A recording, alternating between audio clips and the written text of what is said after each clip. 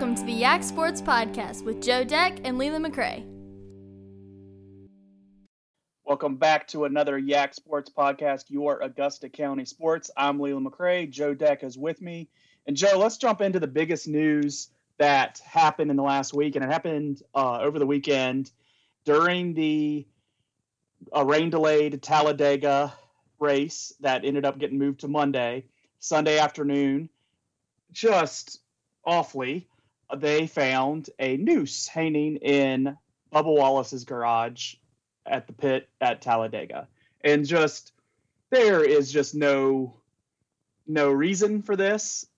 There's no explanation. It's just terrible. I mean, I think it's one of the most sickening symbols that you can leave because of its obvious racial indication, racist indication, and then also, signifying murder. That's how people were killed.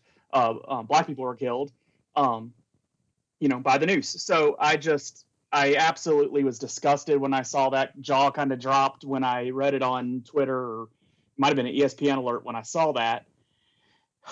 I know you'll have a lot to say with it. I think there's been a lot of great reaction from it, but I think it's a lot of reaction we could have lived without. I think NASCAR was already putting in a lot of good moves and right decisions, and solidarity was there. As good as it is to see the additional level of solidarity pre-race and all that, man, I would have liked not to have had to see it because, it's just a terrible motivation to cause this reaction. And it's just awful. No excuse, no nothing, just terrible. Yeah. There's no other way to paint this other than a racist action by somebody who is trying to intimidate Bubba Wallace. And let's get to the point of it. It's because Bubba Wallace is seen as the person who got NASCAR to change their mind on the Confederate flag and banning the Confederate flag at events. And so this next message is going to be to people who continue to ignorantly propose the idea that the Confederate flag is not a symbol of hate and it is a symbol of heritage. It was created to represent a country that fought a war to keep people of color as second-class citizens at best, and subhuman would be another way to put it. So, against America. Yes, and they fought against America. So I'm sorry, your heritage that you're promoting is hatred. There is no other way to look at it.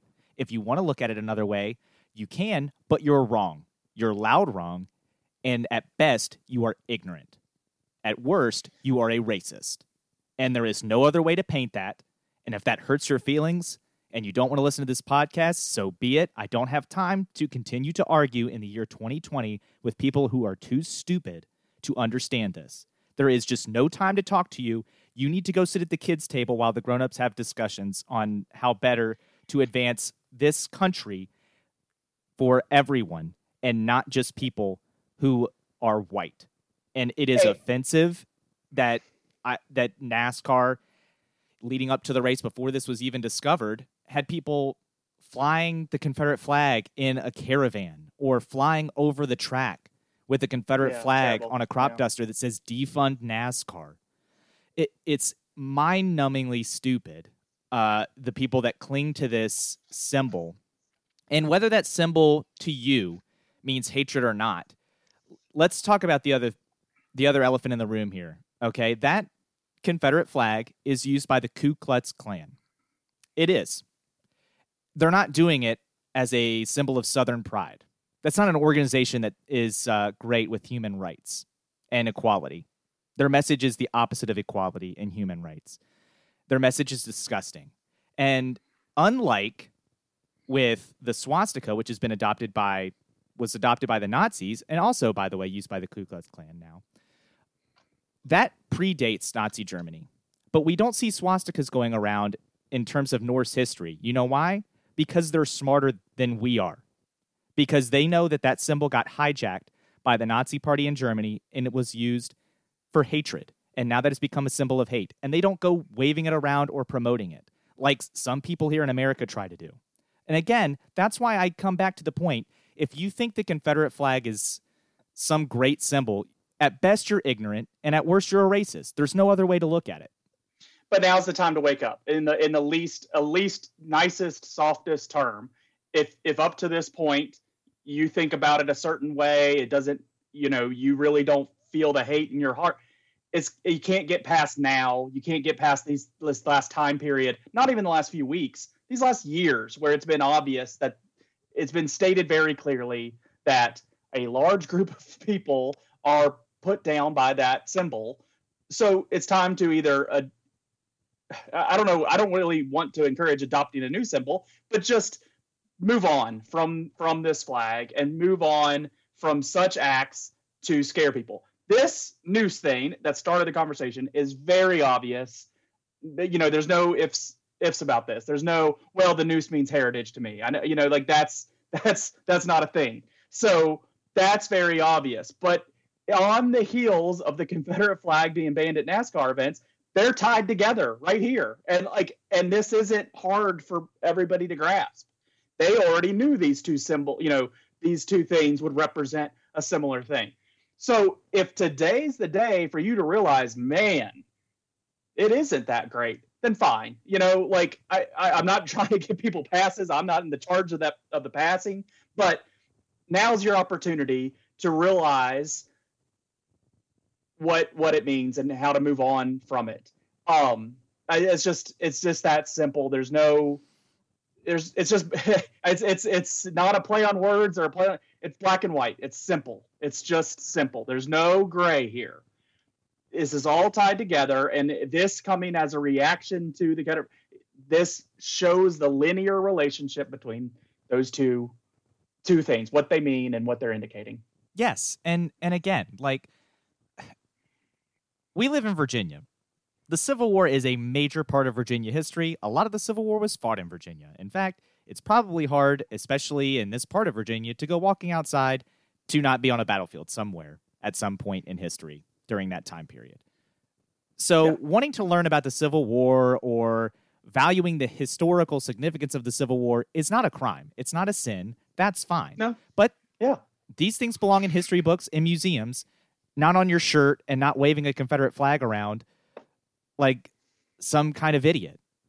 And I'm sorry, but that's what you are when you do that. It's what comes across to me as, okay, that person is just not engaging in an adult conversation. They don't want to be a part of it.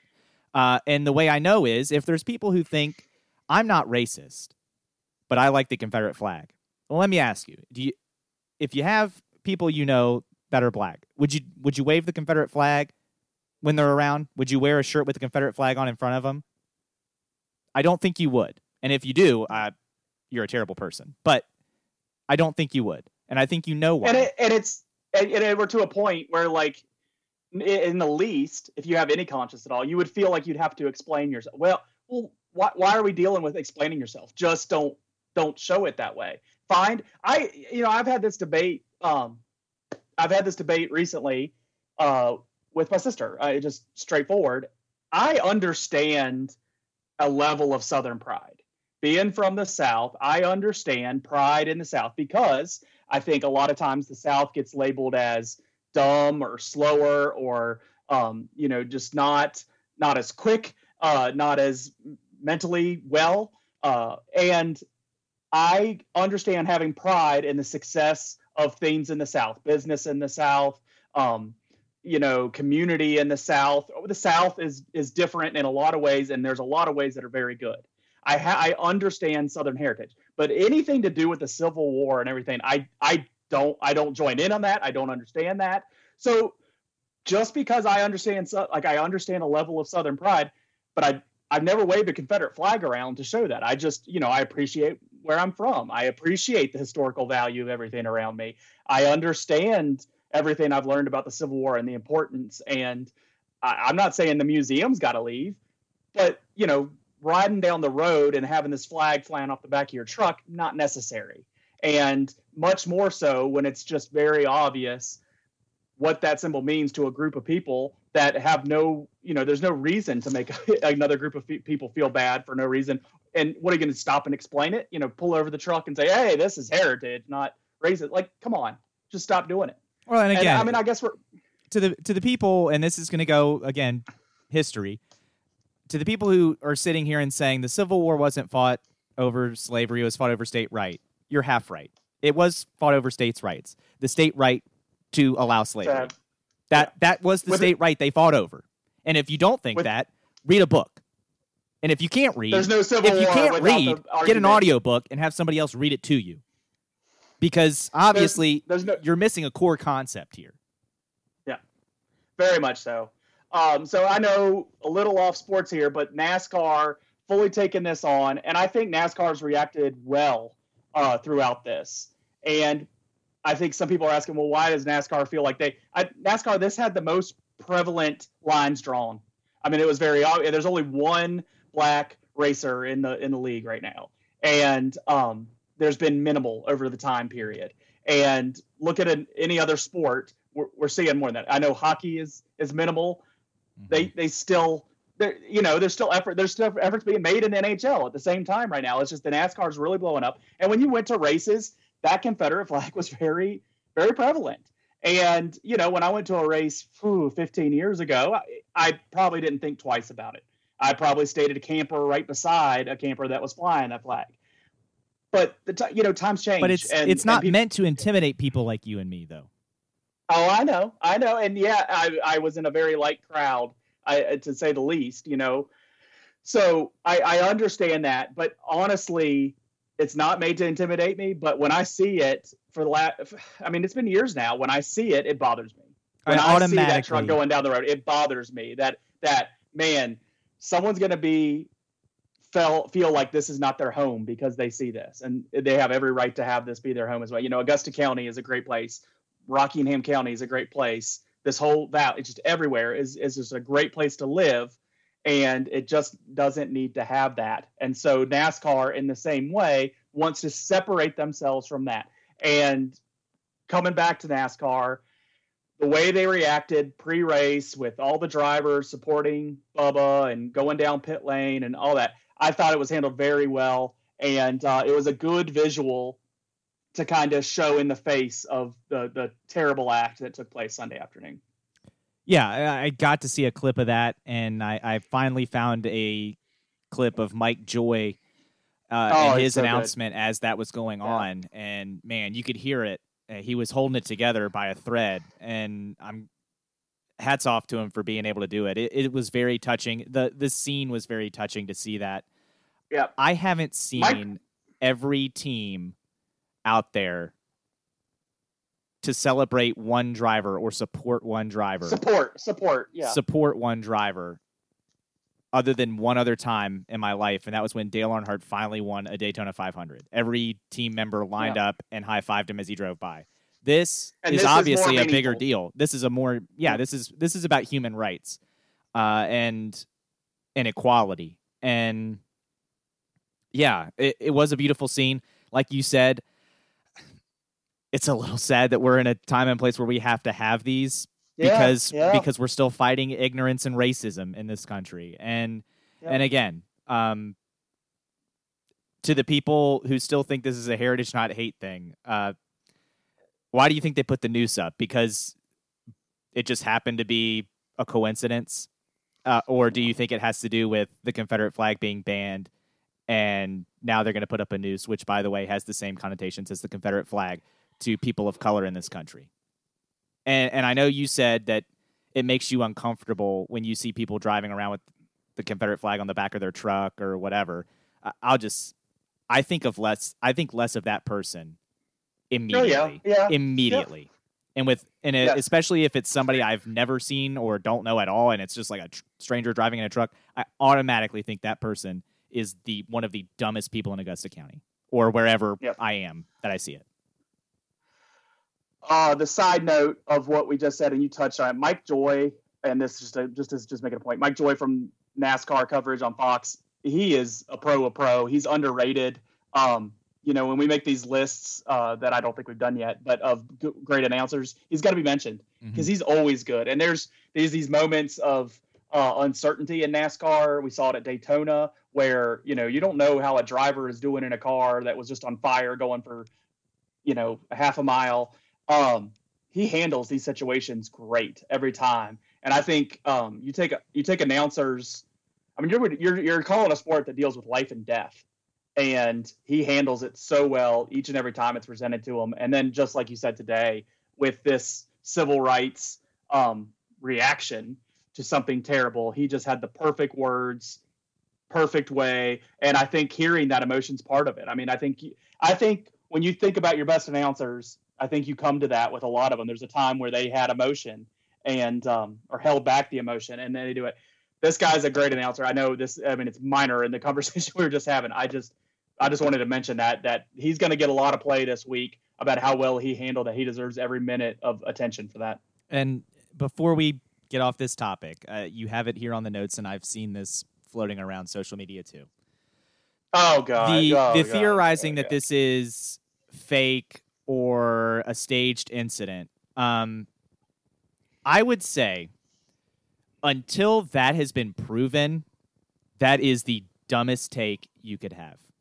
I think it is far less likely that this is fake or a staged event than somebody that is upset about the Confederate flag being taken away from them at a track during a NASCAR race. I think that is it's sick to see on social media, but unfortunately it's not surprising. It's so terrible. It's racist.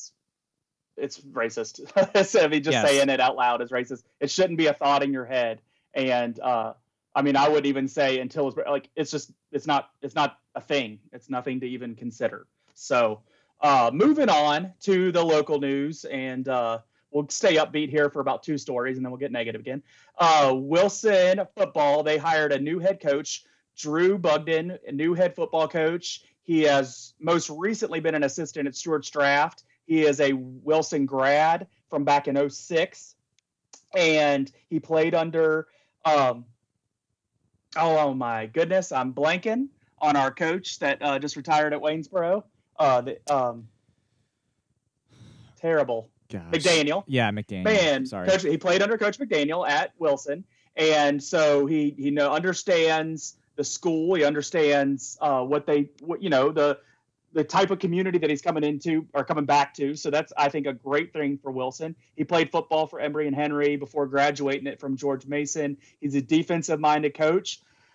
I think there's a lot of positives to say about him, looking at his resume where he's coached at R.E. Lee Springfield, at Nelson County, and then at Stuarts Draft. I think, it's probably a good fit. He understands Wilson, and him being defensive-minded. That's when Wilson was their best, was when their defense was just top-notch, back when they went to some state playoff runs and made it to Salem, finished second in the state one year. So I think it's a solid hire. I didn't know who he was previously. This wasn't a name I would recklessly have thrown at the job to see who would get it. But everything I see on paper looks like he has potential to step up and do a good job. And so hopefully for Wilson, he can. Yeah.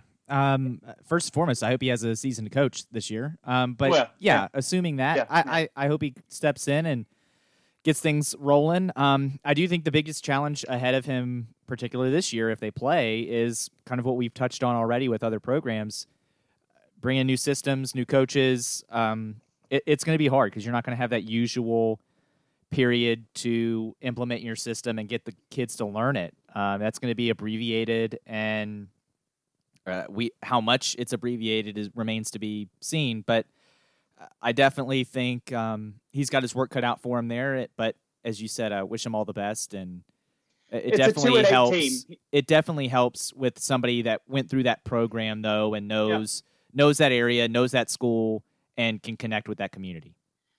2 things: when he played there, Wilson wasn't running the double wing or any version of that like they had been running recently. So we'll see if he goes back to something like that, or if he's picked something else up in his other coaching stops that can work offensively, or who he keeps on his staff to run the offense. If he's a defensive-minded coach, we'll see what happens there. But so that could be an interesting thing to look at. But the second thing, I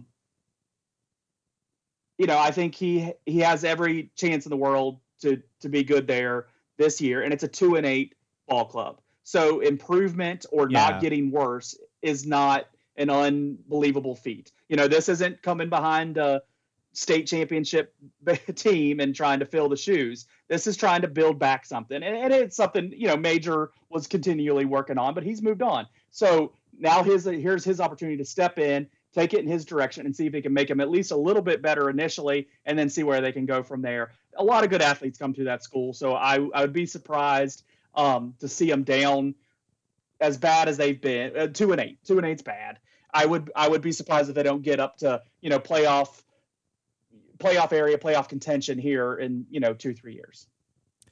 Yeah, we'll see. They definitely, like you said, expectations will be low coming off a 2-8 season, and it just gives you somewhere to build off of, and that's what hopefully he's able to accomplish at Wilson.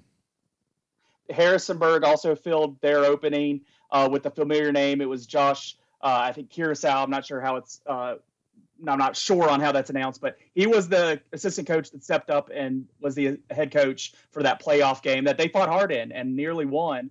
A close loss in that first round playoff game back in November. So he was an 8-year assistant at Harrisonburg. I believe played at Bridgewater. So I think that's all the football positions at least filled. I guess some staffs might need to get sorted out, but Harrisonburg, I thought, it seemed like that job probably would get filled quickly, especially if it was this name. But there's probably been other things to focus on in the last couple of months for Harrisonburg High School. So, all right, VHSL. I guess we're going negative again. VHSL.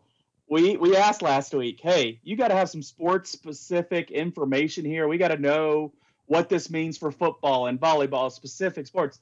They did it. VHSL gave us the information we asked for, and all it said was things that would make you believe football season's not happening.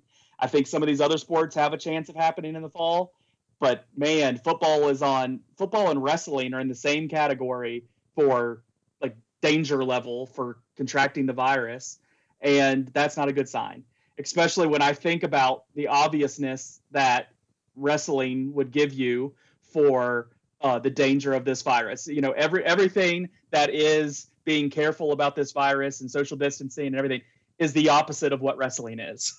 And so when football is put into that same group, and I understand the reasons why, because there is body-to-body contact on every play, there is effort being made with players in close proximity. Everybody's trying to touch the same ball there. Like, it's just a lot not playing in a factor for football. So I appreciate VHSL trying to make it clearer. It's still not been canceled, but you can't be surprised when it does get canceled, because VHSL has laid out every pathway for them to make it obvious it's the next step. We're going to cancel the season, or we're going to greatly affect how this season is played this year, or it's at least delayed until we figure it out further. You just can't be surprised at this point. Everything is pointed in that direction. Yeah, it doesn't look great. And look, again, it comes down to the safety of the students and the people in the community. I know people really want football. I know you and I really want football, Leland, but I think we both agree here, and we've said it before, and we'll say it again. If it means putting these kids or these kids' families at risk over something that is just a game, yep. Okay, you have to put things on hold. And yes, that sucks, but it's we, not me. And I think that's lost on some people right now. But again, that's what it's going to take. And if the VHSL doesn't think it's safe, then we shouldn't have football season. And I think we're not going to get a lot of sports. I think what we're seeing in college football, I think what we're seeing in baseball, I think what we're seeing in NBA, all of them have negative news this week because of, I'm not sure if this is a second wave or what it is, but the numbers are going up. And people in these groups for sports, Clemson, 23 football players contracted the virus. Kansas State, they have so many kids with the virus, they're suspending activities for 14 days to try to settle everything down. LSU, the quote there is, has a large number in isolation. Like, that's two of those teams played in the playoff last year. I guess they played against each other in the national championship. So it doesn't get any bigger names than that. And that's just an example. That's two programs out of everybody. And the reason we're seeing those is because that's who those are the big names. That's where the number one pick came from. And that's Clemson, who's played in a bunch of national championships recently. Every school's dealing with it. A couple weeks ago, we heard Alabama. We've heard about it all over the country. We're going to continue to. Major League Baseball, you got Florida and Arizona closing the spring training sites where people were starting to work out and everything. Phillies had 5 guys contract the virus. They closed it all down. And that was kind of the lead of baseball, closing down Florida and Arizona. Apparently, there's 40-plus people overall. I wouldn't be surprised if that number's more. That's just what we know of right now. NBA, because Florida's spiking and because there's a spike in Orlando where they're trying to go in and have a bubble set up, they're starting to wonder what they're going to do. They have a lot of drama otherwise that has legitimacy, but just focus on the virus. They're starting to say, can we even do this? So it's just all falling apart. And it goes hand in hand with what the VHSL is saying. They're saying these are what we're trying to protect the kids from. This is what we're trying to do. Every sport at every level, pro all the way down to high school, is saying the same things these last couple of weeks, where it's just not looking like we're going to get a lot of sports this fall.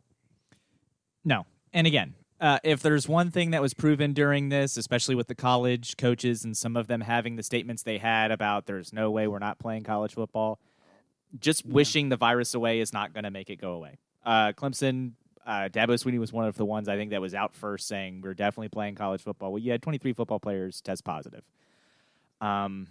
So you're going to have to be careful with it. And I think, again, it's the same thing we talked about with high school. Do we want football? Yes.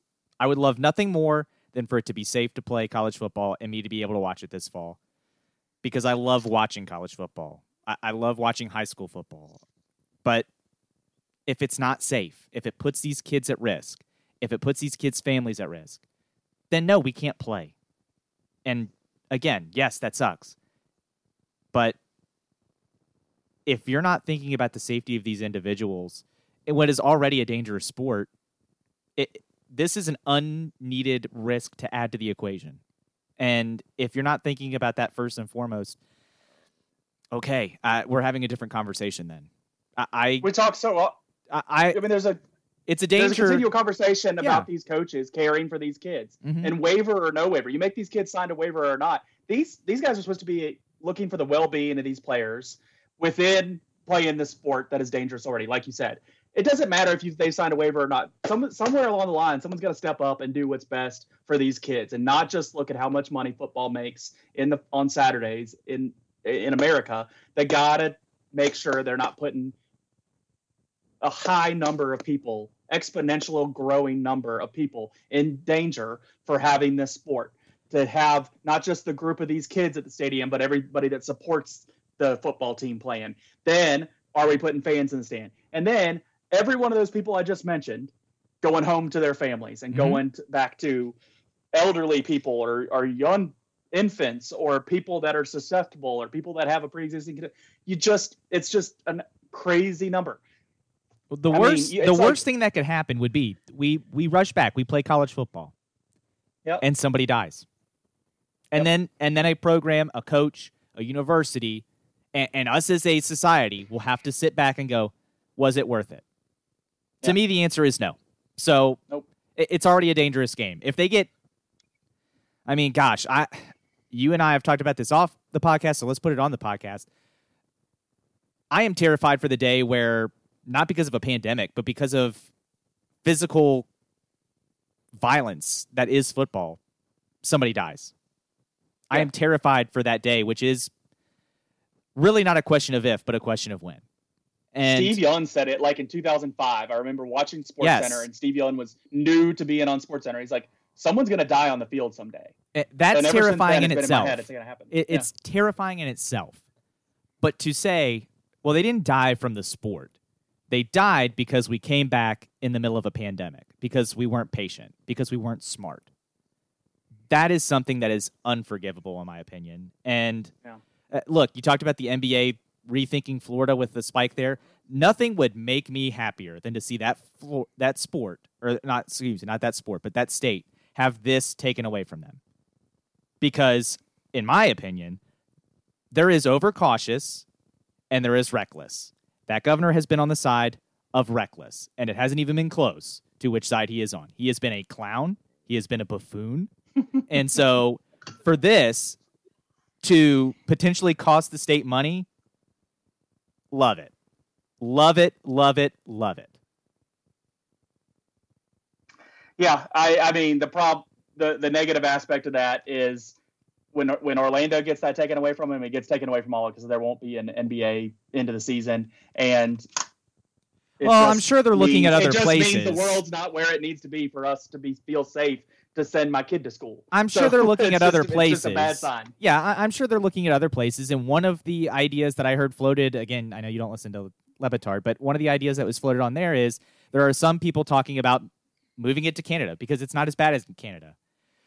You can have it's open for debate on the reason why it's not as bad in Canada as it is in the United States, but it's not. So there are ideas of moving the bubble to Toronto or Montreal or north of the border to play because it's safer there than it is in Florida. So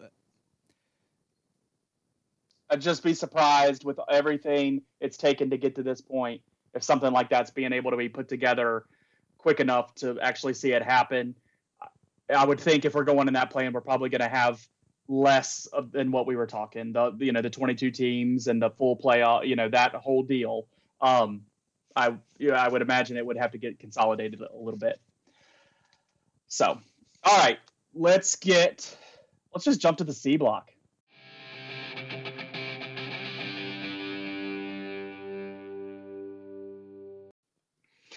All right, in the C block this week, we're going to have a list of live sporting events that we have seen and kind of our top 5 moments. Obviously, some honorable mentions will get thrown in there. And I think we can go long on this. So we didn't have an interview this week. So I think we can probably go on like this for hours. I think each one of these will have a story. So, Joe, I'll lead us off here in true Ricky Henderson fashion. And start with my number 5 moment. Mm-hmm. And this, my list is a little bit representational. I only have one Virginia Tech UVA football game in my top 5. I've had a lot of great moments watching that series, a lot of happy moments. But nothing, I think, made me happier than in 2011, we went over to Charlottesville and UVA was playing some decent football that year, and we tailgated with the Valley Who's, and all I heard was how UVA was going to beat Tech. They were going to end the streak, which at that time was, 7 years or something. It doubled since then before it did fall. But UVA was playing decent football, and there was some worry that UVA could come in there hosting Virginia Tech and get something done.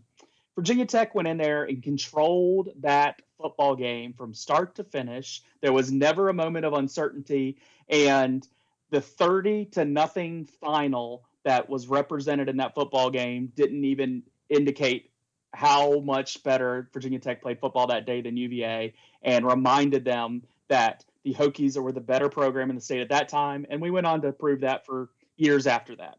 So that was my top UVA Virginia Tech football game live memory that I could come up with when I was thinking. The honorable mention that I had was in 2005 when UVA wasn't as good, but we went over there and absolutely smacked them 52-14. And I was sitting in the upper deck for that one. And I just watched at halftime the entire stadium empty, and all that was left was maroon for the second half of that 52-14 beatdown. That was a very nice moment. Hard to compete with that, but I take more pride when UVA was playing some football and we absolutely destroyed them as my number 5 favorite live moment of sports game that I've been to. Okay. I've got some honorable mentions. Let's see. Yeah, 3 of them I can talk about later. So I'll mention the one that I'm going to not talk about, or I won't have a connection to later. I got to see Sharando win their, what I believe is still their only team sport state championship. Oh, wow. I didn't do any high school games. It just wasn't in my mind. That's pretty embarrassing. Man. This is my only one. But Sharando, I called a game in Salem, which I believe was when they were still doing classes. I think classes were a thing during this time. I can't even remember the year, which is bad. But I had done over in Salem Class 1 and Class 2, and then I ran over as soon as the Class 2 game was over because the Class 1 game got done early. It was a slaughter rule. Class 2 was a slaughter rule. So I was able to get over to watch the last half of the Class 4 state championship where Sharando ended up beating Tunstall for the Class 4 state championship in baseball. I got to watch that game. That was cool for a lot of reasons. One, because I went to Sharando. Two, they were playing in Radford, which is a stone's throw away from Salem. Three, my brother had coached a lot of those kids when they played JV ball. And four, I had gotten to call 1 year of baseball with some of those kids when they were young on the varsity team. So it was pretty cool to see them win that state championship. Again, I still think it's the only team state championship that Sharando's ever won. So very, very cool to see that. That was an honorable mention. My number 5. Yeah. Oh, okay, you want to talk about high school? So I want to talk about high school for a second because I could probably make a top 5 list of high school football games. They're all going to be Riverheads. Playing doesn't count. Yeah. My issue is, I guess I just separated high school because I guess as much as I consider myself a Hokie, I never was a part of that team. So thinking about high school, I've seen a lot of great Riverheads football games. I think I could make a top 5 list in itself of those games, and it would probably rank somewhere within this list. But I guess I just excluded high school. I guess I went college up, or college age up. So, no disrespect to any of the high school games. And even we saw some great basketball games together, and I don't have that on this list. So yeah, I don't have any games I worked. Yep. So I'm just gonna qualify my list that I'm college up, 18 and up list here. So I'm not. So all right, I'm not 18 and up in this, but yeah, they are games I have seen as a fans. Number 5 is going to be in 2001. A pitcher by the name of Chris Keys for the Winchester Royals. I still to this day think it was a perfect game, but the PA announcer said it was a no-hitter, so we'll go with no-hitter. He threw a no-hitter. It was a complete game no-hitter, and that was super cool. I think that's the only no-hitter I've ever seen, so I can't think of any other ones. So that was pretty cool to see in a bit of baseball history, and it was in the Valley League, and it's a great local league, and I love it, so that's why it is in there at number 5. Around 2010-ish, 11-ish, I saw a no-hitter in Stanton. One of my buddies in the 8th inning kind of stood up and stretched. He's like, all right, well, we're like, no, sit down. We just didn't say anything about it. We're just, nope, you're sitting down. Like, you're not leaving, sit down. And then it finished its way out. Well, I remember watching it. It was one of those things. It was in the 7th or 8th inning where you were, and this is Bridgeforth old scoreboard. So the new one has like hits, runs, errors. The old one did not. It was just runs, inning, ball, strike out. And I remember in the 7th or 8th inning, as a little kid, just kind of like looking over and being like, I don't remember them having any base runners. My dad goes, they haven't. So that's kind of when it sank in, like, oh, I'm about to see something I've never seen before. So that was pretty cool. I guess I'll go ahead and go number 4, and then you'll go 4. So my number 4, as a college student, I got to watch not only one of the best women's games, not only the best women's game ever played at the Convocation Center at JMU. It's probably one of the best, if not the best, basketball games ever played at the Convocation Center. I think it still has the scoring record for teams. Dawn Evans versus Elena Deladon at Delaware. That was a, believe, double, maybe triple overtime game. I know it went into at least 1, I think 2 overtimes. That was a fantastic finish. I mean, Deladon hit a half-court buzzer shot to send it into overtime. That's why I think it's 2 overtimes, because I think she sent it into the second one. But regardless, it was 2 All-Americans going shot for shot, and it was super cool to watch and witness, and JMU won. So that made it even better. Oh, always better. One of my honorable mentions, I'll just walk on the heels of your JMU. One of my honorable mentions, it's high up there. Me and my wife were at JMU Appy State football game when JMU beat them and rushed the crowd. That was fun. It was a lot of fun. And I root for JMU every football game they play except for when it's against Tech. And the last time that happened, it didn't work out for me then either. So, but that was a fun game to be at, and the celebration afterward was fun.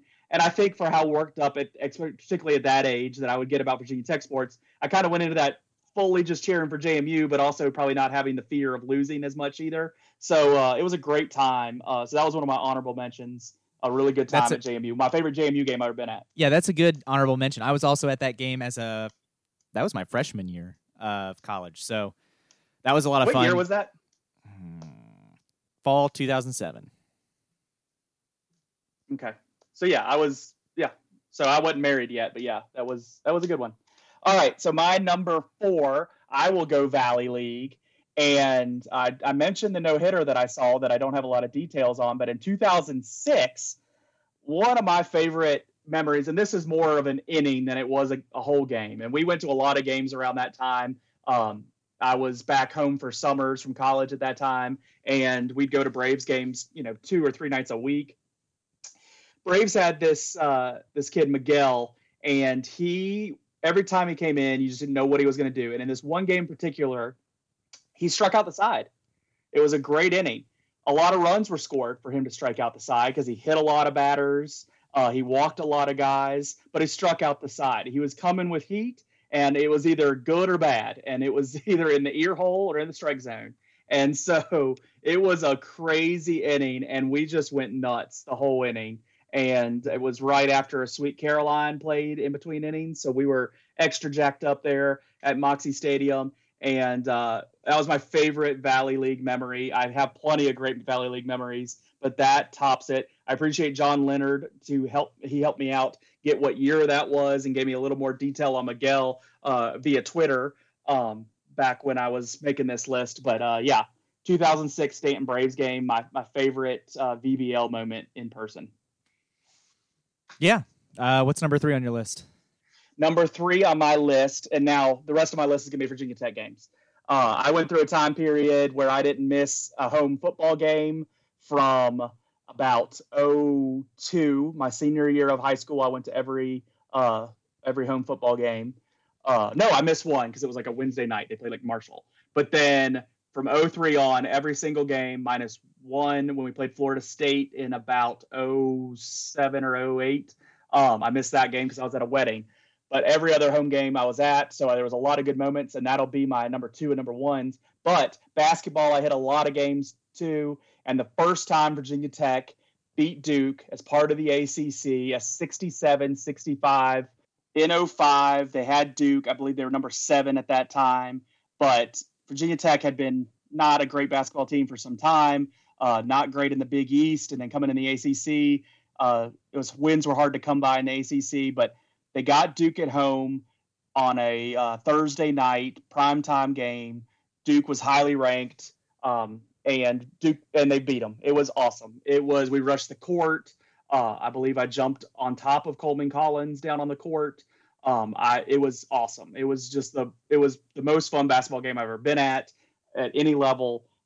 We were so excited. The student section was rocking. Of course, Duke being there always motivates the student section well, but to get that win, and it was kind of like, all right, here we are. We're on the map. And that kind of, I think, helped propels Virginia Tech to be a better program in those next couple years. And that was 2005. In the spring of 2005 was a February game. But then, they were better in 2005, 06, and 06, 07. Like they were a tournament team, I think, in 06, 07. So I think that confidence of that game, beating a top-level team, beating Duke, really propelled them. It was so great. Jamon Gordon, Xavier Dowdell, Coleman Collins, just a great group of guys. They were about the same age as me. So watching them play was always fun. And, that was my favorite basketball game in Castle. Yeah, I'm looking right now because I've been to one, and I want to say, just judging by looking at the schedule, I want to say it was 2010, 2011 when they played. Might not have been at that one. Yeah. Yeah, but I'm saying the game I've seen Virginia Tech beat Duke, and I believe Duke was number 1 at the time. I can't seem to get a ranking for Duke during Yeah, that I game. think but I remember that was when they game. had I the had people over at my Plumlees. house. That was They a had good the one. Plumlees, Singler on the team. Yep. And Virginia Tech took them down with the likes of Eric Green and Malcolm Delaney, Manny Atkins. Wow, 2 points or 2 minutes for Manny Atkins. God, I forgot about that guy.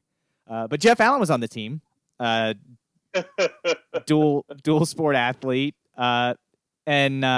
So Virginia Tech actually in recent history has had I say recent history, but I guess since the turn of the century has had quite a few upsets of Duke, which is great for the program. I mean, Duke takes everybody's best shot, and we've been able to give them our best shot a couple times and get them, and so it's always good whenever we beat them. And whenever we beat them, it's good. Ever since we went down there and they beat us, I think it was 2006. So I guess the game I'm talking about was before that. But the next year we went down there, and was it Dockery or someone hit that half-court shot to beat us right at the end? We were going to beat Duke at Duke, and they hit that half-court shot. Maybe it was Duhon. Duhon hit it. Oh, my. It just ripped our heart out. We were in the apartment. Oh, my goodness. So, yeah, that's just the example I use every time of why you got to hate Duke and you got to beat them. Okay. My number 3, and I'm blanking on a year, but I want to say it was 2-3 years ago. It was not that long ago. Adrian Beltre's 3,000th hit. It was against the Orioles in Texas. I usually go to that series when I can because I got a place to stay, and a good friend of mine lives there. And we were going to that series about a week out. He had we talk almost every night on the phone, and he had started saying, Adrian Beltre might be going for 3,000 hits. And I was like, that'd be kind of cool, I guess. And we get there, and it's going into the Sunday game. It's hot as blazes in Texas in July, and he's going for hit number 3,000 early in the game. He was stuck on 2,999. He couldn't get that 3,000 the night before, so he's going into Sunday. And we had gone from, I don't want it to happen against us, to, it would be kind of cool if we saw it, though. So going in, we were excited. Every time he came up, he got a standing ovation from the entire stadium, and he gets the 3,000th hit. They pause the game, honor him, as they should. He has been great to that franchise. I think he also played for the Mariners. And then he's also played for even the Red Sox, I think. But yeah, definitely he's been a big part of the Rangers organization, and to watch him get 3,000 hits was super cool. Again, I'm a diehard baseball fan, so I've got another baseball event coming up later in my top 5. So seeing history like that, seeing somebody get their 3,000th hit is extremely special. And it's going to be, I think it's going to be a while before we get another one. I think Miguel Cabrera might be close. Albert Pujols is kind of close, but he might not get there. Yeah, it's a hard feat. So then what, you got to do 2 here, don't you? Yes, I do. So my number 2, looking at my list, is the Virginia Tech game I put in my top 5. I have several others. I think this one I cannot remember the year. I want to say 95 or 96. Because I believe it was the year they played Texas and beat Texas in the Sugar Bowl. Jim Druckenmiller was the quarterback. I know that. Ken Oxendine at tailback. Yeah, Ken Oxendine. I think it was Rutgers. I know I've seen them play Rutgers. I think Rutgers was the first game I ever went to at Lane Stadium. They played that game. My grandfather took me. I have a few memories of that, but that's something I look back on now, and I'm really appreciative that he took the time to do that. I've seen him play Marshall. I've seen him play Miami quite a few times. In fact, I got taken to Miami games, and I think my family was told, you're bringing Joe up so we can take him to the game, because I had a run of it was definitely in the double digits of going to Virginia Tech games and them winning. And not all of them were against the Rutgers or Temples of the world. There were West Virginia games. There were UVA games. There were Miami games. Miami games where Miami was ranked. Even when Clinton Portis was there, and I think they came in at number 2, and Virginia Tech rocked them. I came in and watched that game. So I had become like a good luck charm where they had told my mom, look, I know it's a 3.5 hour drive, but you're going to make it because we need to win this game. So I would go, and I have great memories of going to those games with, my uncles and my grandfather. One of the other games that's on my honorable mentions is Vic's first game. Okay. That game was in 96. 96. It was the year after they went to the Sugar Bowl because they played at Rutgers that season. But yeah, Druckenmiller threw for excuse me. So Druckenmiller was the quarterback. I don't have individual game for that game, but yeah, Ken Oxide, Druckenmiller, 96 at home for Rutgers. While we're correcting, I'm also an idiot because Albert Pujols already has over 3,000 hits. So I think Miguel Cabrera is the next one. But another Virginia Tech game that is on my honorable mention list, Michael Vick's first game against JMU. I was there for that. He did the flip. Yeah, I was there when the entire stadium held their breath when he did the flip. And then when he got up and celebrated, we were like, whew. 47-0. Yeah, that was a blowout. JMU fans don't remember that score. But I was also not a celebratory atmosphere, but definitely a memorable one. The first game since the shooting where they played East Carolina. Oh, man. That was emotional, and it's definitely a moment and a memory that sticks with me as being there live and watching. The memory I have from that game was a Virginia Tech win, but was Sean Glennon in his statuesque pose in the pocket as everybody in the stadium is screaming, throw the ball. He stands there and fumbles the ball when he gets blasted from behind by a blitzing defensive end. And I'm pretty sure that ended up being a turnover, but Virginia Tech would win that game. But I do remember that and the scenes around that. Yep. And but the game I decided to put on here at number 2, I was also at the game where Virginia Tech clinched the perfect regular season to go to the national championship to play Florida State when they beat Boston College in that last regular season game in Lane Stadium, and the fans tore down the goalpost and paraded it through Blacksburg. That was really cool to see, and that was a blowout of Boston College. That was kind of over. 38-14. Yeah, that was over well before the fourth quarter. And again, another memory I remember being there with uncles and my grandfather and just soaking that in and that being so cool. It's a memory I'll never forget. So jump into my number 2 and 1 will also be a pair of Virginia Tech football games. My number 2, 2008, Virginia Tech beat Nebraska. Nebraska beat Virginia Tech that entire game. They had the game. My brother-in-law, who is now a listener to the podcast, took a while to get him here, but we got him here.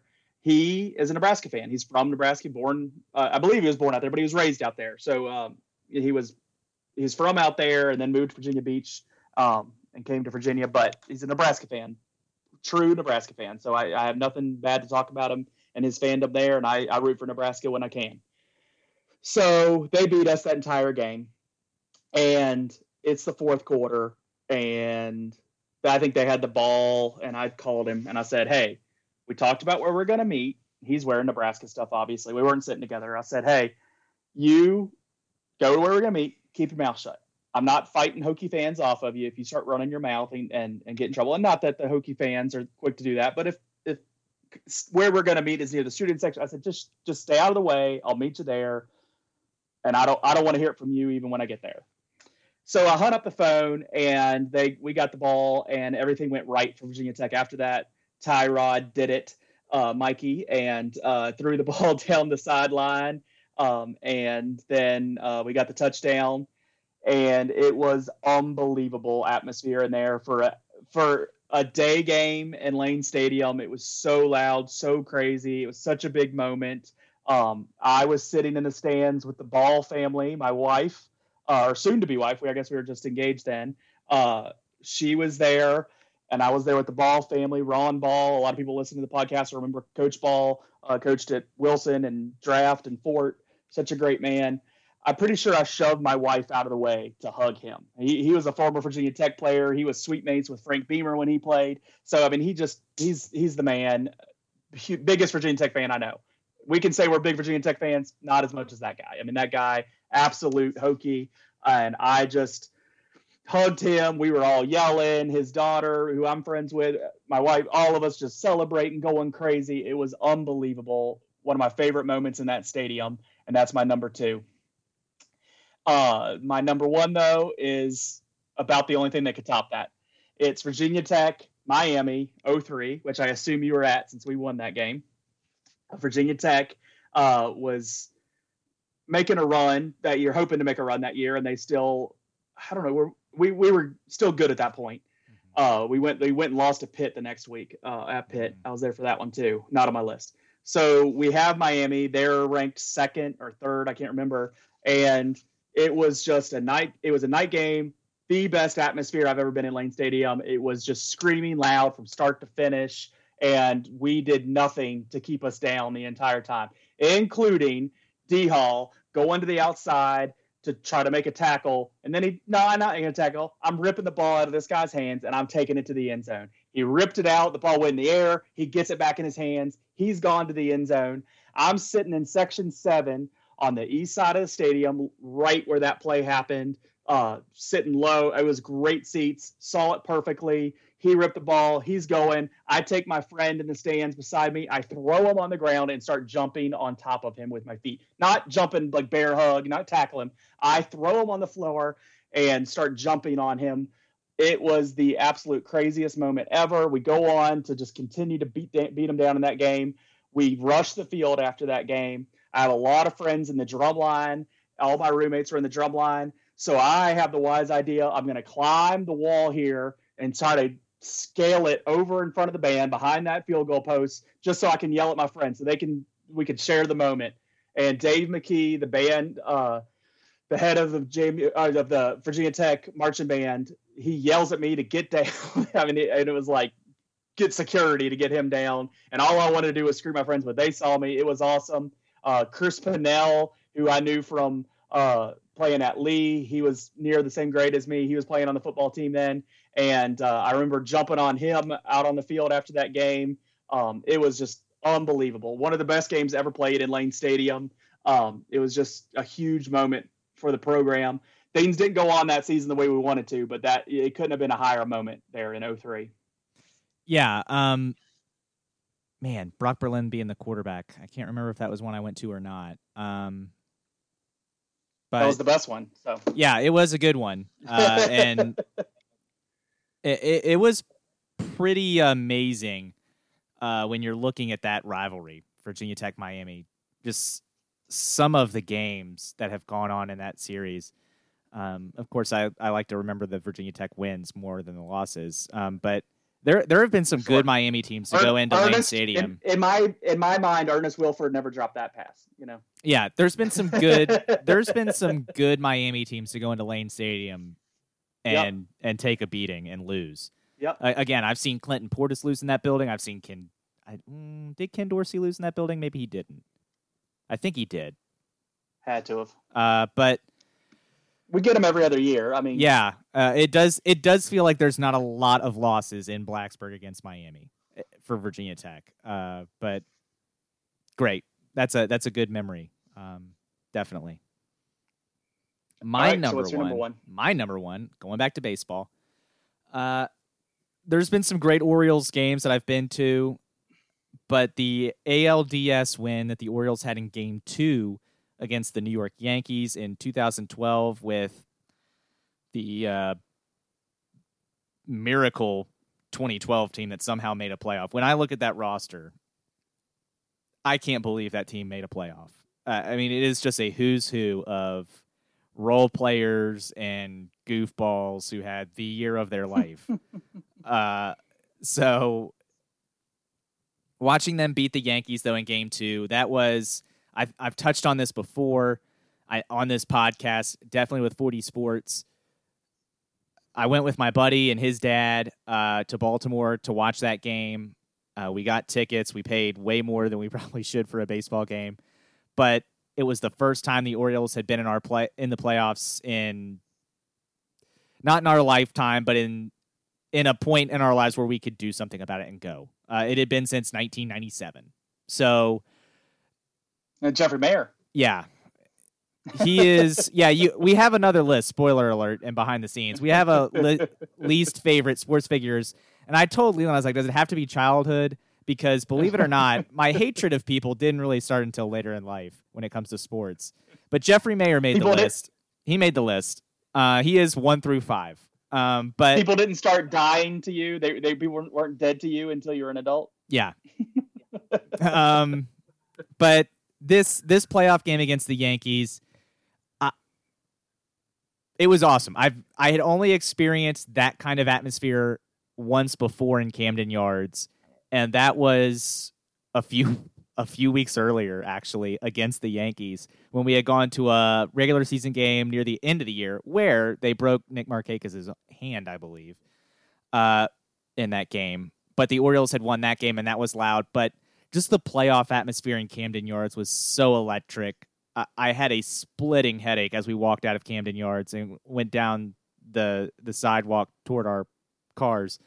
And I could not have cared less. It was so awesome watching that game, and my buddy and I talk about that still to this day. And it was so much fun. The only reason the ALCS game doesn't make the list is because we lost.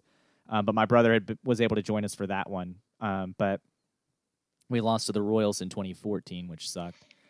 But the ALDS win against the Yankees, and it was against the Yankees. And again, there is no franchise more evil than the New York Yankees.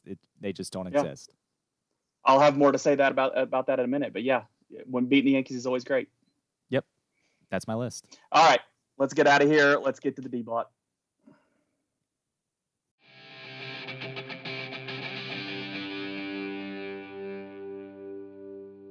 All right, time for the D block, and I have a lot of what's dominating my life.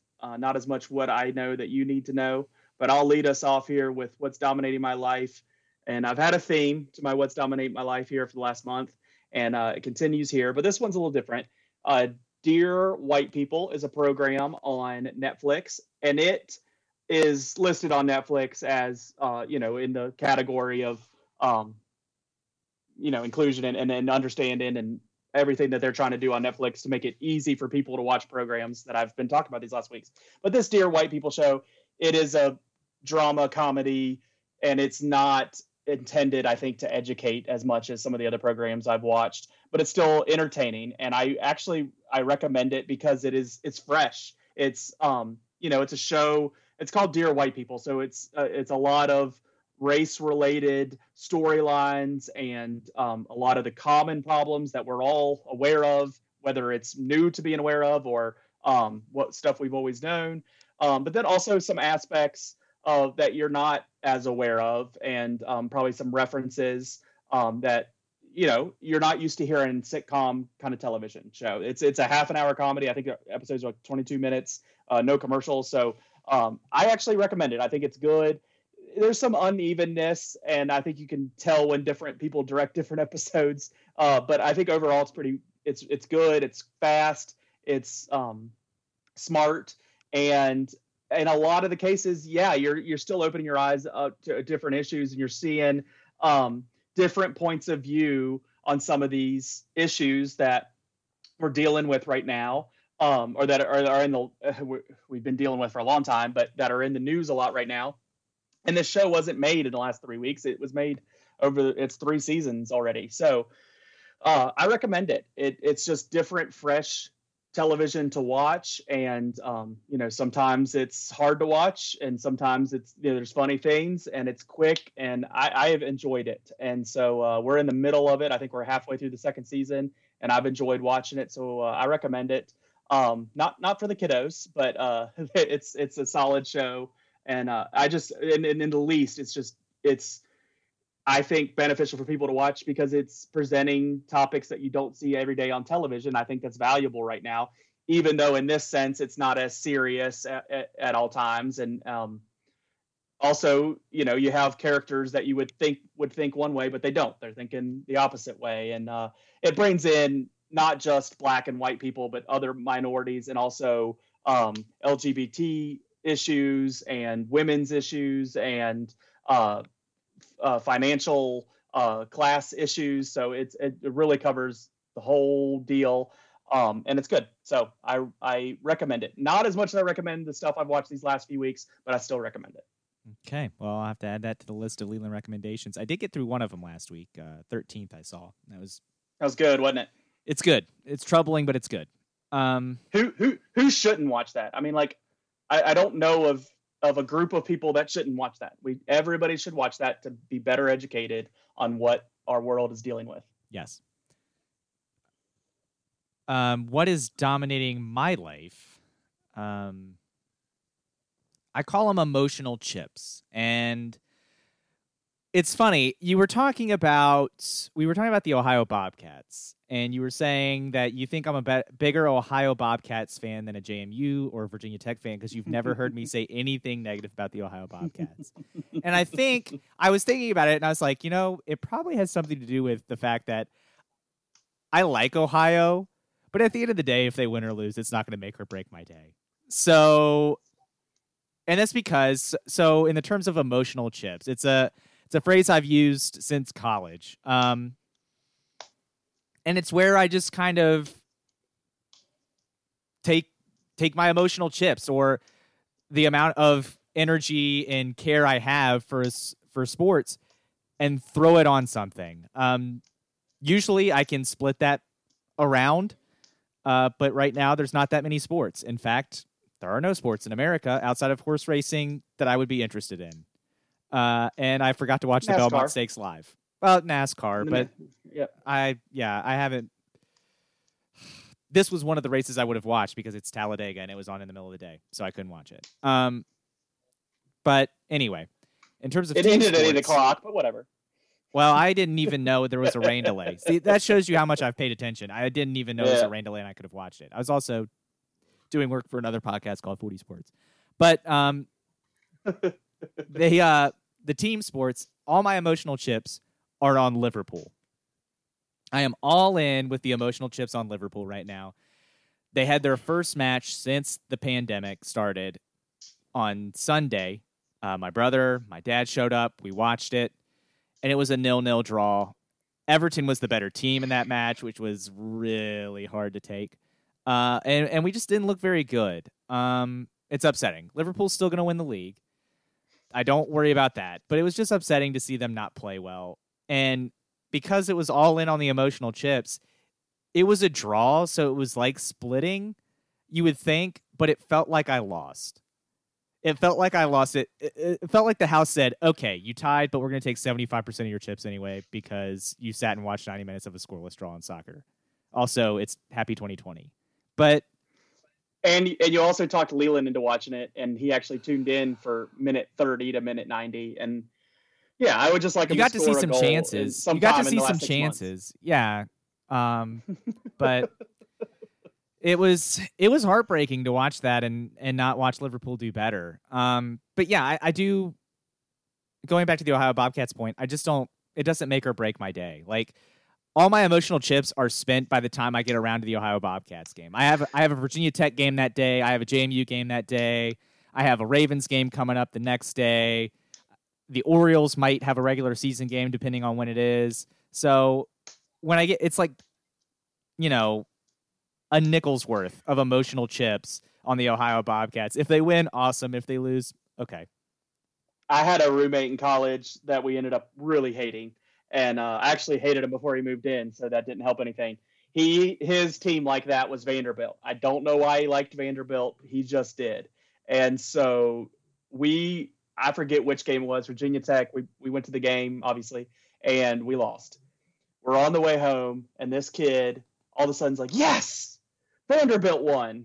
And from that moment on, I hate Vanderbilt. Vanderbilt in anything except for when they're playing UVA in baseball. I want Vanderbilt to lose nonstop, especially that football team. I was so happy when James Franklin got out of there because I thought he was a decent coach. Didn't want him at Vanderbilt, making them any better. Yeah. So I don't necessarily appreciate those kind of fandoms. I think that's why I pick on you about it. I don't really have one of those. I think we talked through this when we went through the favorite team in each conference. I haven't grasped that. I think I did before Virginia Tech was in the ACC. I think I did a little bit more. I kind of liked South Carolina's football team. I kind of liked Maryland basketball. And then since we got in the ACC, we were kind of playing in a Power 5 legitimately in all the sports. I just have never developed one of those. I hate Maryland in basketball. South Carolina is whatever. They've never really done anything. So, I just don't really have that kind of team outside of just Virginia Tech's it. That's all my chips. All my emotional chips are on the Hokies. Sure. It's hard for me to watch a sporting event and not pick a side when I'm watching it. That's why I think that's my biggest obstacle at getting into the KBO. I don't know enough to like watch a game and be like, oh, this is the team I want to win. When I'm watching college football, I'll pick a side pretty quickly. Now, there might be something in the game, depending on the amount of emotional chips invested in the game.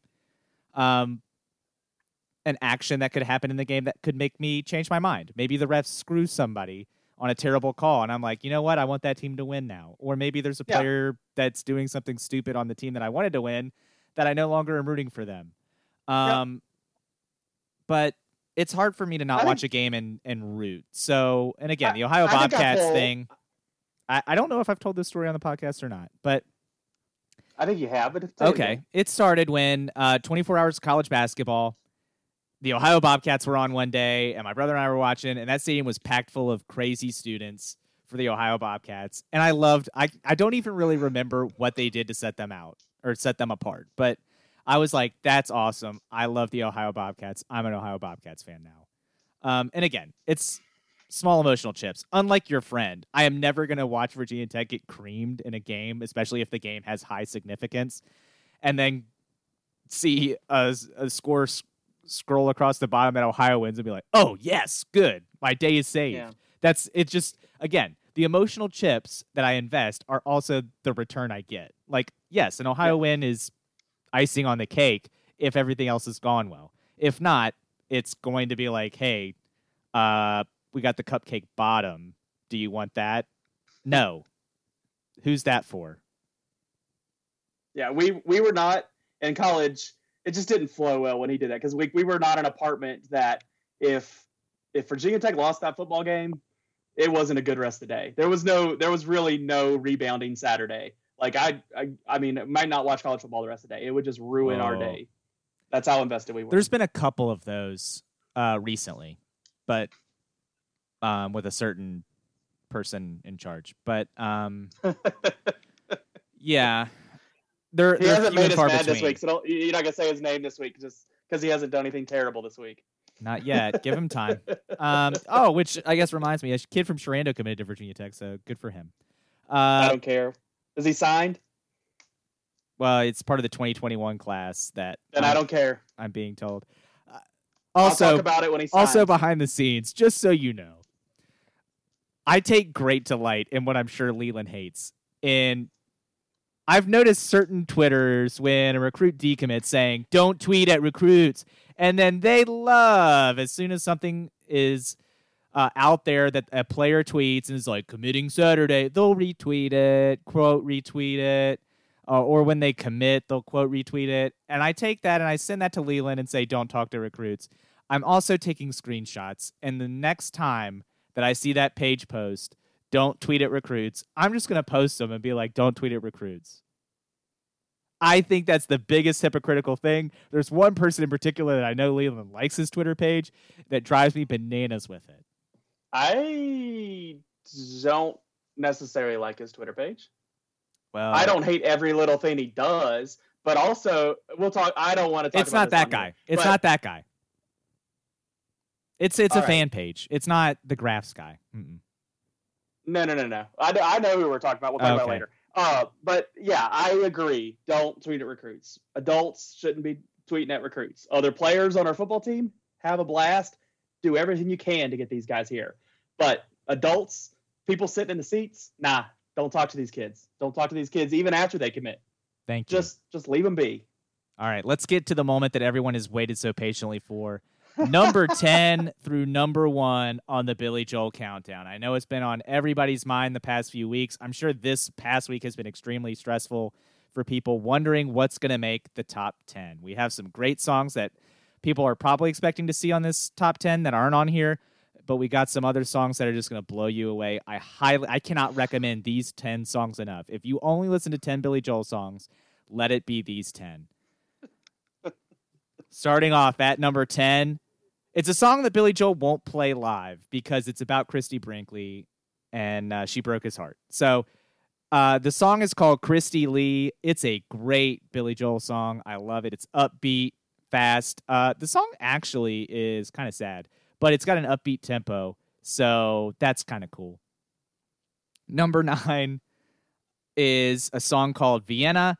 It's a song about, kind of needing to slow down in life and just take things as they come and not necessarily stress out about everything. That's a song that I could actually pay more attention to and live through at times. But it's a great song, and I like it. So number 8 is going to be a song that is similar to my number 6, but it is a different song. But both of them are in the top 10 because it brings up the same kind of feelings and sounds kind of the same to me. It's She's Always a Woman.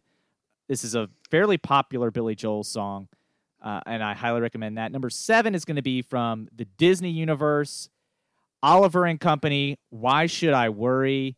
Man, I know Leland knows this one. It is a jammer, and wow, if you haven't seen Oliver and Company, you should. And definitely listen to this song.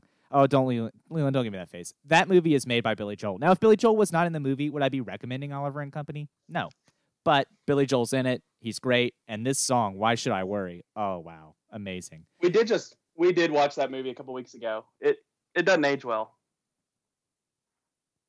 Okay. I can't think of anything that would be bad, but it's been a while since I've seen it. Number 6, I'll let it go. Number 6, She's Got Away.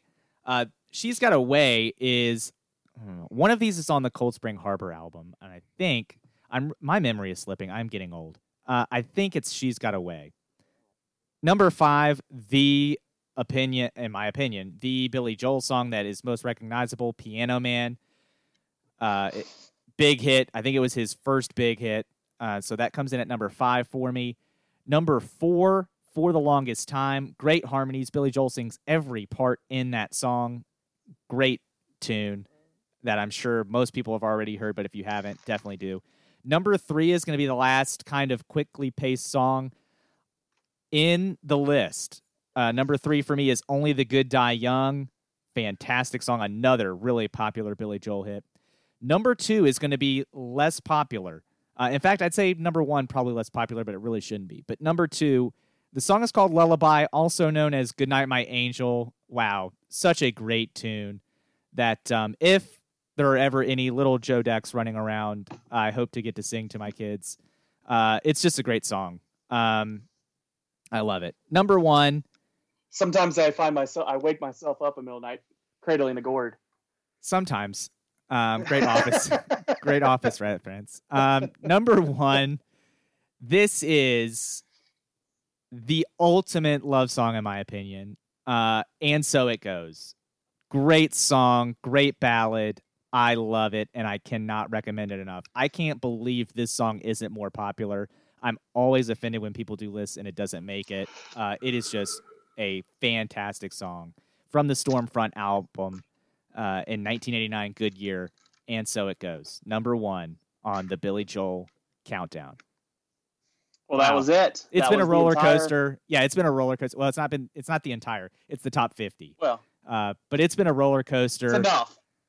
No, it's truly not. I mean, again, about 100 of the 122, probably 110 of the 122, I would consider good songs that I will find myself singing along to. But wow, what a ride it's been. I'm glad the listeners were able to join us on this journey. It's been a ride. All right, what I have next is More Dominate My Life, and it was what I looked forward to all this week. Ken Griffey Jr. doc on MLB Network last night on Sunday night. It was awesome. I liked it basically because it just fed me the memories that I cherish. It was kind of a documentary on my baseball fandom. I was such a huge Ken Griffey Jr. fan. I know the Marlins were my team, but Ken Griffey Jr. was my player, so I liked the Mariners. They were my AL team, and I was along for the ride. of them trying to get over the hump in the 90s, and they never did. And all that Griffey did, all those home runs, 600 plus home runs. I thought the documentary did a good job. I think it scanned past some stuff that I would have maybe spent a little more time on, or signified some moments that were a little bit more. But, it was cool seeing some of the stuff that I wasn't as aware of or hadn't seen some videos of. And that was particularly early in his career, seeing those old videos of senior and junior. I knew that, it was the first father-son to go back-to-back in a game, and I knew they played on the same team and all that stuff. But just some of the interviews and interaction and stuff I thought was really cool. The Yankee stuff, I really wasn't as aware of. I knew there was a little bit of, Griffey liked to beat the Yankees, but who doesn't? But it all stemmed from a time when his dad played for the Yankees and Junior was in the dugout, and one of the team managers came down and said, "Hey, you got to get him out of the dugout. George doesn't like anybody in the dugout." And they're like, "Really? Like, it's my son. Like, what's the problem here?" And then they said, "Well, look at third." And then one of the other guys was like, "Hey, look at third base." And it was another guy's son taking grounders at third base. And it was just completely personal, aimed at Griffey Sr. and his family. So then there was like a clip inside the documentary where like they're at Yankee Stadium. I think it was the playoffs. And they're like, "Hey, come play for the Yankees." And he's like, "Never." And it was just like, I'd never seen that video, never seen that, never knew that story. I thought that was really interesting. And so it was interesting to see his point of view. And then the other thing, hearing more conversation about why he chose to go to Cincinnati, it kind of, it bothered me when he went. I loved what he had at the Mariners. I thought it was cool. It was just, his success is really what caused Safeco Field to be built and then stay in Seattle. And then all of a sudden he was out the door right when the stadium opened. And, there's a cool factor for him to go home where his dad, was known for in his career, playing for Cincinnati.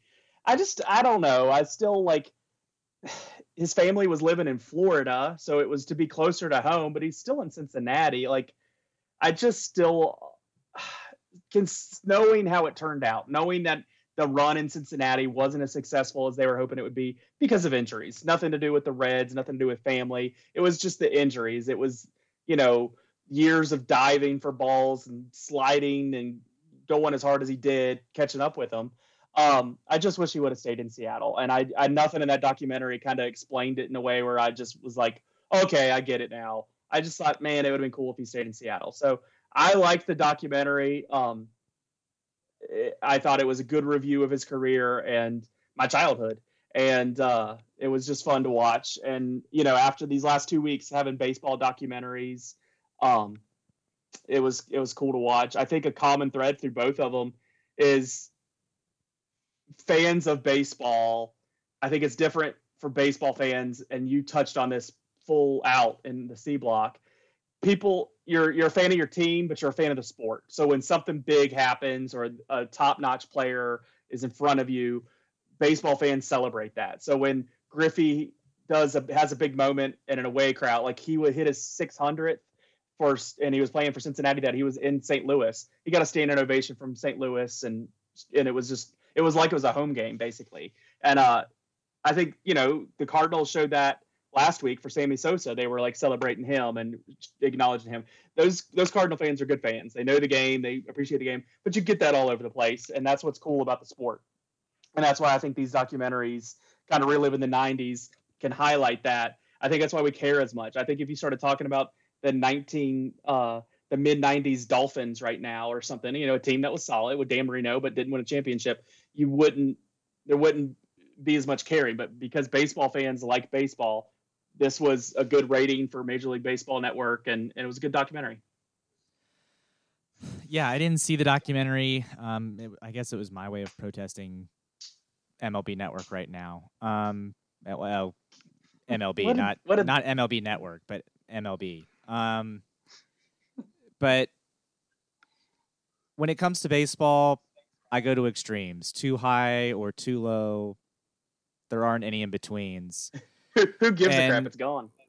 Whether I stand or I fall, it's all or nothing at all. Leland, I don't know why, but I go to extremes when it comes to baseball. And I guess that's the good news for baseball. I haven't gotten to the point where I'm apathetic. Even in the negotiations that are still going on now. But the players killed another vote. Yeah, they did. But while we've been recording, Manfred has now instituted a 60-game season. He's just pushing it forward. I guess with the prorated salary, he's Universal pulling that DH. card where he can just say what it is. 60-game schedule beginning late July. Well, all that. But that's if eight I think it seems owners. like- That's if 8 owners don't kill it. That's all it takes to kill this is 8 MLB owners. Apparently, he had just gotten off the phone with all the owners.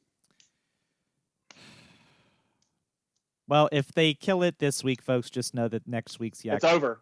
Next week's Yak Yeah. Sports podcast will be the darkest episode of the Yak Sports podcast That's- we could- and that's saying something. that we could do. That is saying something. What else do you Hey, have they on were- there, Leland? the listeners were here when we lost to Duke last September. They know what a dark podcast is. The only other thing I wanted to mention, it was Father's Day. It was great for me. It was a whole day to celebrate me, so I liked it. But all the dads, and celebrating my dad and my wife's dad, and all the dads out there that mean a lot to my family. But it was a great day. My wife had a lot of good planning. I got to have a water gun fight and water balloon fight with the kids, and some tears, but I got over them quickly. Some nice couple good gifts. My wife made dresses and a shirt for the kids out of my old shirts, and that was probably the coolest gift I've gotten. One of the top gifts I've ever gotten in my life. I'm probably skating past other great gifts, but that one got a good reaction out of me. So it was a great day. And so all the dads that listen, I hope everybody had a good Father's Day. I know I did, and everybody that has a dad, which is pretty much everybody had to have a dad along the way somewhere. It was a big day, and it's good to have a day to celebrate. I think I told my kids though at some point, hey, when you grow up and you're adults, my Father's Day gift is you showing up on Mother's Day. So that's Mother's Day probably still ranks higher, but it was a good day for me this year. Every year is, but these last 7 or 8 years that we've celebrated, for me, it's been great. Yeah, that's great. I got to see some of those pictures on social media, and that was really cool. Yeah, I've been avoiding social media a touch, and but we posted some this weekend, and that felt good, and getting the likes and the comments on that was good. All right, well, that will do it for us here on the Yak Sports Podcast. Make sure you're following on Twitter at Yak Sports Pod, Facebook Yak Sports Pod, or you can email us yaksportspod@gmail.com. Comment, tell me what you think of the top 10 Billy Joel songs after you listen to them. Are they all just the best songs that have changed your life? Or do you think I left some out of the top 10 that should have been included in the top 10? Make sure you're subscribing on the podcast on Podbean, Apple Podcasts, Google Podcasts, or Spotify. Tell your friends. Again, we will be talking about sports as they come back. It looks like maybe NHL. Again, the NBA took a hit this week, but maybe NBA, maybe Major League Baseball. All that is pandemic pending, and with Major League Baseball money pending. But we'll be hoping. I know we have the English Premier League to look forward to. Thank goodness. Leland will love that talk as it progresses. And hopefully you guys can just win it and get out of the way. Well, we blew our chance to clinch on Wednesday. Manchester City won today, so now that means we're going to need, I think Saturday is the earliest we can. No, Thursday. Next Thursday, Manchester City might be the earliest, so we'll see. But go Liverpool. You'll never walk alone, and make sure that you're not listening alone. Share it with all of your friends and family, and make sure they're listening to the Yak Sports Podcast. Until next week, folks, thanks for listening, and have a great week. You've been listening to Yak Sports, your Augusta County sports podcast.